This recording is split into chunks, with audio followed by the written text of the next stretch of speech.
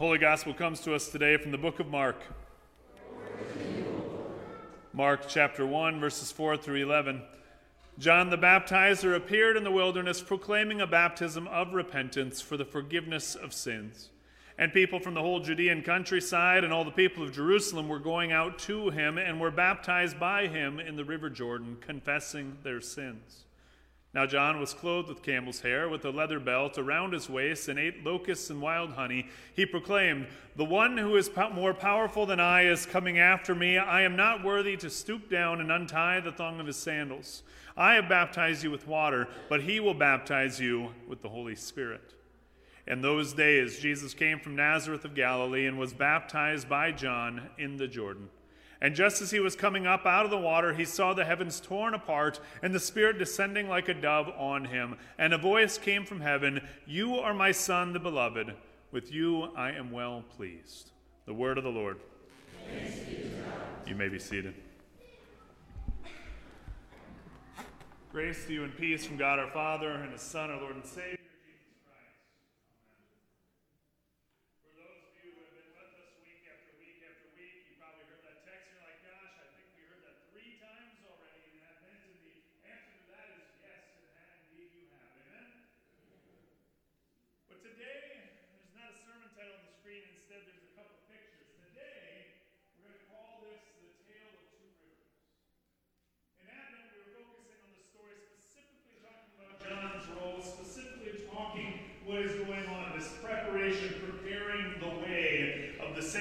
Today we're going to talk about the baptism itself. Today, this Sunday in the church here, is called Baptism of Our Lord Sunday. And so we must find ourselves asking, what then does any of this really mean? Because for us here at the church, there are, especially in our Lutheran tradition, there are two sacraments. And today we will participate in Holy Communion, but we will talk about the sacrament of Holy Baptism. It is the one sacrament, it is one of the only things that separates our faith, our understanding of God, and what God is doing and proclaiming and naming upon us, that separates us from all the other religions throughout the rest of the world. And for us to take that lightly, for us to not fully understand, oh, Leonard, are you telling me that I'm not loud enough? Oh, okay. I guess now I get louder. Okay, amen. For us to, so I'm not going to recap what I just said for the radio audience. Radio audience, join us now in baptism. Amen? What is transpiring is the first tale, the first river. On the Jordan River, on that fateful day in which John the Baptist is there in the water, knee-deep, he has been proclaiming that he is here to prepare us, to prepare the world for the Savior that is to come. And as we have known throughout Advent, Jesus shows up. And Jesus goes into the waters. He approaches his cousin, John the Baptizer. He approaches him in the water and he says to John, he says, "I need you to baptize me." And we have this hesitancy in Luke and Matthew's gospel. There's this hesitancy between John and Jesus because John says, you are not the one to be baptized. You do not need to be baptized. I am unworthy to baptize you. I'm not even worthy to bend down and untie your sandal. But Jesus looks at him and he says, you must. You must baptize me, and you must do this for what is to come. And so there in the waters, John baptizes Jesus.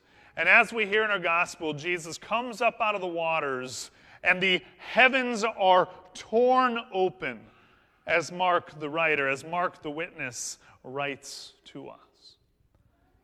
Now over time, unfortunately in the church, we kind of delineate this, we kind of tamper this imagery down a little bit. We think, that's nice, Jesus comes up out of the waters. It must have been a partly cloudy, sunny day, and the sun comes out beaming. No, when Mark chooses the word schizo, say that with me, schizo, that means say it with me.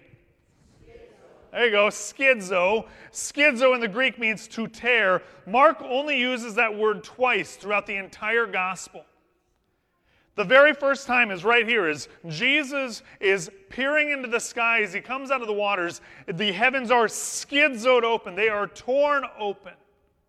There's another time in which that happens. The only other time is actually as he is dying, as his death takes place, and the temple curtain over there in Jerusalem is schizoed apart. It is torn apart. I'm going to pause on the meaning of any of that for the moment. I might even pause on it for the day. But those are the only two times Mark uses it, which means it's vitally important that we actually understand that what Mark is saying, what the witnesses have said that day, is something profound, something divine, something heavenly is taking place. The heavens are torn open, and immediately after that, we hear the words, "This is my Son, the beloved." And as those words, as God the Father declares to all who are hearing exactly who this is that has just come out of the water, at that same time we have a dove. We have the Holy Spirit in the form of a dove come down and literally rest upon Christ. Again, it's something that maybe just shows up in artwork in Sunday school and we think sounds nice. Imagine actually witnessing and being a part of this, seeing this encounter before your own eyes. The heavens are schizoed. This is my Son, the beloved. It is him I am well pleased, and the dove rests upon him. This is also the first encounter in the Gospels in which we see the full Holy Trinity on display. The Holy Trinity is a word, is a phrase that never is actually said, spoken specifically in Scripture, but the Holy Trinity has been understood and declared and proclaimed by the church founders ever since to help us fully understand who God is in both the Father, the Son, and the Spirit. It's in this baptism in which the Holy Trinity is fully in effect. God the Father declares who the Son is, declares his love of that Son, and the Spirit comes upon him. The proclamation comes from the Father to the Son to then be given and shared and commanded from there on out through the Spirit. You see, when God speaks, things happen. As Jean read for us in our Genesis text, in the very opening words of Genesis, in the creation story, in the beginning, God spoke. God speaks light into the darkness. God speaks the waters into existence. When God speaks, things happen. When God speaks, life happens. When God speaks, things change. And when God sees this light in and amongst the darkness, a light that will not be overpowered, God says, "This is good." Let's try that again. This is good. We got a lot of learning to do, folks. A lot of Bible studying. We got to come up with it. We got to understand it is good. When God speaks, we ought to listen. On the banks of the Jordan, God speaks. We ought to listen. The Spirit is now upon Jesus, and the Spirit next thrusts Jesus out into the wilderness.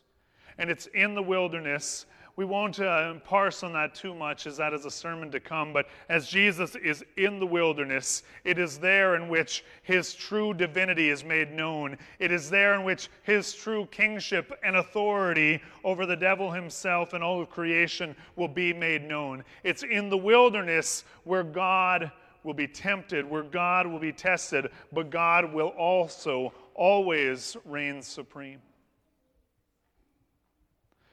For us, though, this morning we have the tale of another river. With some vulnerability, I found in my stack of photos of the past, I found a couple of these photos. I give credit where credit is due. If any of you have ever loved the South Dakota Magazine, One of the leading photographers of that magazine for many years is a member of my home congregation. His name is Greg Latza. I was blessed with the gift of Greg being with us on this particular trip. And Greg was there. He always had a camera on hand, wrapped in a Ziploc bag on the river just in case. And he was there to capture these moments. He was there, in essence, to capture the moment of a man named Jared, a young man named Jared, and his journey in the wilderness. Now, I know that this illustration has been a part of my sermons in the past, but today, for some reason, it resonated with me different this moment when I came across this photo. If you see there, we are gathered around the bonfire each night on those 4 days up at the Crow Wing River outside of Brainerd, Minnesota. Every single night, we'd gather around the fire. We'd sing. We'd enter in devotion. We'd read God's Word. We'd talk about it. And the two of us pastors, we would get to speak about it. We'd speak about God and what He was doing in our life. The very first time I ever met Jared was in the ICU at what was called Rapid City Regional Hospital at the time. I got a phone call from a very distressed mother. She said, "Pastor Craig, I don't think you know us yet, but we've heard about you, and we've been told that you would show up. Will you come down to the hospital? My son was in a terrible car accident last night, and would you come down and visit with him and say some prayers?" And I said, "Absolutely, ma'am." And so I got in my car. I drove 25 minutes to Rapid City, and there I meet Jared Price. Jared Price is sitting there with a little remote control in his hand, the morphine button, if any of you have ever been there. He's literally in pain, clicking it as fast as he can, hoping and just hoping that maybe the machine will let the next dose come. When your pelvis is broken in 4 places, both femurs broken, your legs broken, and one of your vertebrae in your lower back broken, you're clicking that button. Amen? And it was there that I got to learn his story. He's a young man that was driving a little too fast on one of the back gravel roads there in the Black Hills and slid off the road, T-boned into a tree, and he was pinned between the center console and the door for over 8 hours below freezing temperatures. And he was now battling hypothermia. His girlfriend had to climb. She had to hike up to the top of the mountain just to get cell service to call 911. Long story short, he's now in the hospital. Long story short, 3 times a week for the next 4 months, I would go to visit Jared, watching him use a walker, a 16-year-old use a walker to learn to walk again. That summer, we had the chance to go to the Crow Wing River. He had never stepped foot in the church himself. His family was not a church-going family, but he was grateful that he had the opportunity of some of his peers coming to visit him. He had the opportunity to get out of what was his normal, and he came with us on this canoeing trip. And when we were there, guess who my canoe partner was for 4 days? Jared. Do you know what happens when you canoe with your pastor? Apparently, it's called confession. You have no one to listen to because all the other canoes are behind us.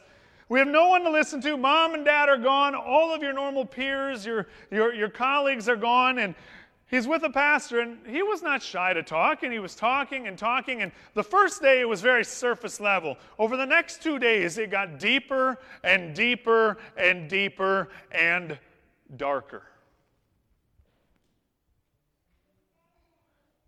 He had an identity crisis.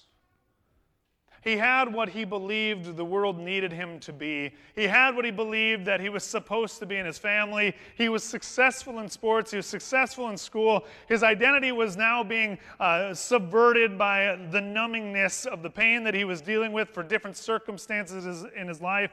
And he was numbing it with all the wrong ways. And that was becoming his identity. But each and every time that I saw that piece, that narrative of his identity pop up, I'd remind him, I said, "Jared, no, that's not true, actually, Jared. That's not your identity. I think Christ actually has a different purpose for you, and Christ dearly loves you, and Christ wants to meet you." And on the last day of the trip, on our way around the bend, almost to our camp, he finally looks at me and he says, "Hey, Pastor." I said, "Yeah, Jared." He goes, "You know that thing that I think you guys do in that church? I don't know what it's called. It's one of those churchy words, Pastor." And I'm just laughing. I smile. I said, "What churchy word are you referring to, Jared?" He goes, "It's that thing that has to do with water." I said, oh, baptism. He goes, yeah, I've heard of that. He said, a couple of my friends, they did that, at their church a few months back. And I said, yeah. He goes, can we do that? And I said to Jared, I said, do you know what it is that you're asking? He goes, I think so. And I said, do you know that we're putting you to death? We're putting your old sinful ways to death. He goes, well, what does that mean? I said, when Christ was baptized, when Christ, the one sinless being, was baptized, what happened to him is the sins of the world were beginning to be placed upon him. So that when you are baptized, you are united with him in that sin, and that sin is put to death, and out of that, you get to have new life. Your identity is solely and utterly in Christ, because Christ is now within you when you are baptized, and all of your identity of your sinful way is put to death and left under those waters for God to deal with.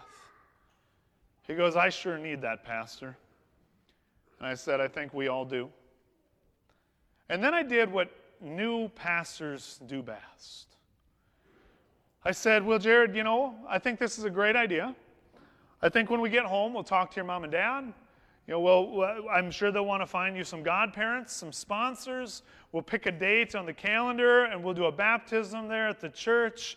And I love Jared because he's so bold, he's so honest. He goes, Pastor, all due respect, I hate to interrupt you, but we're on a river.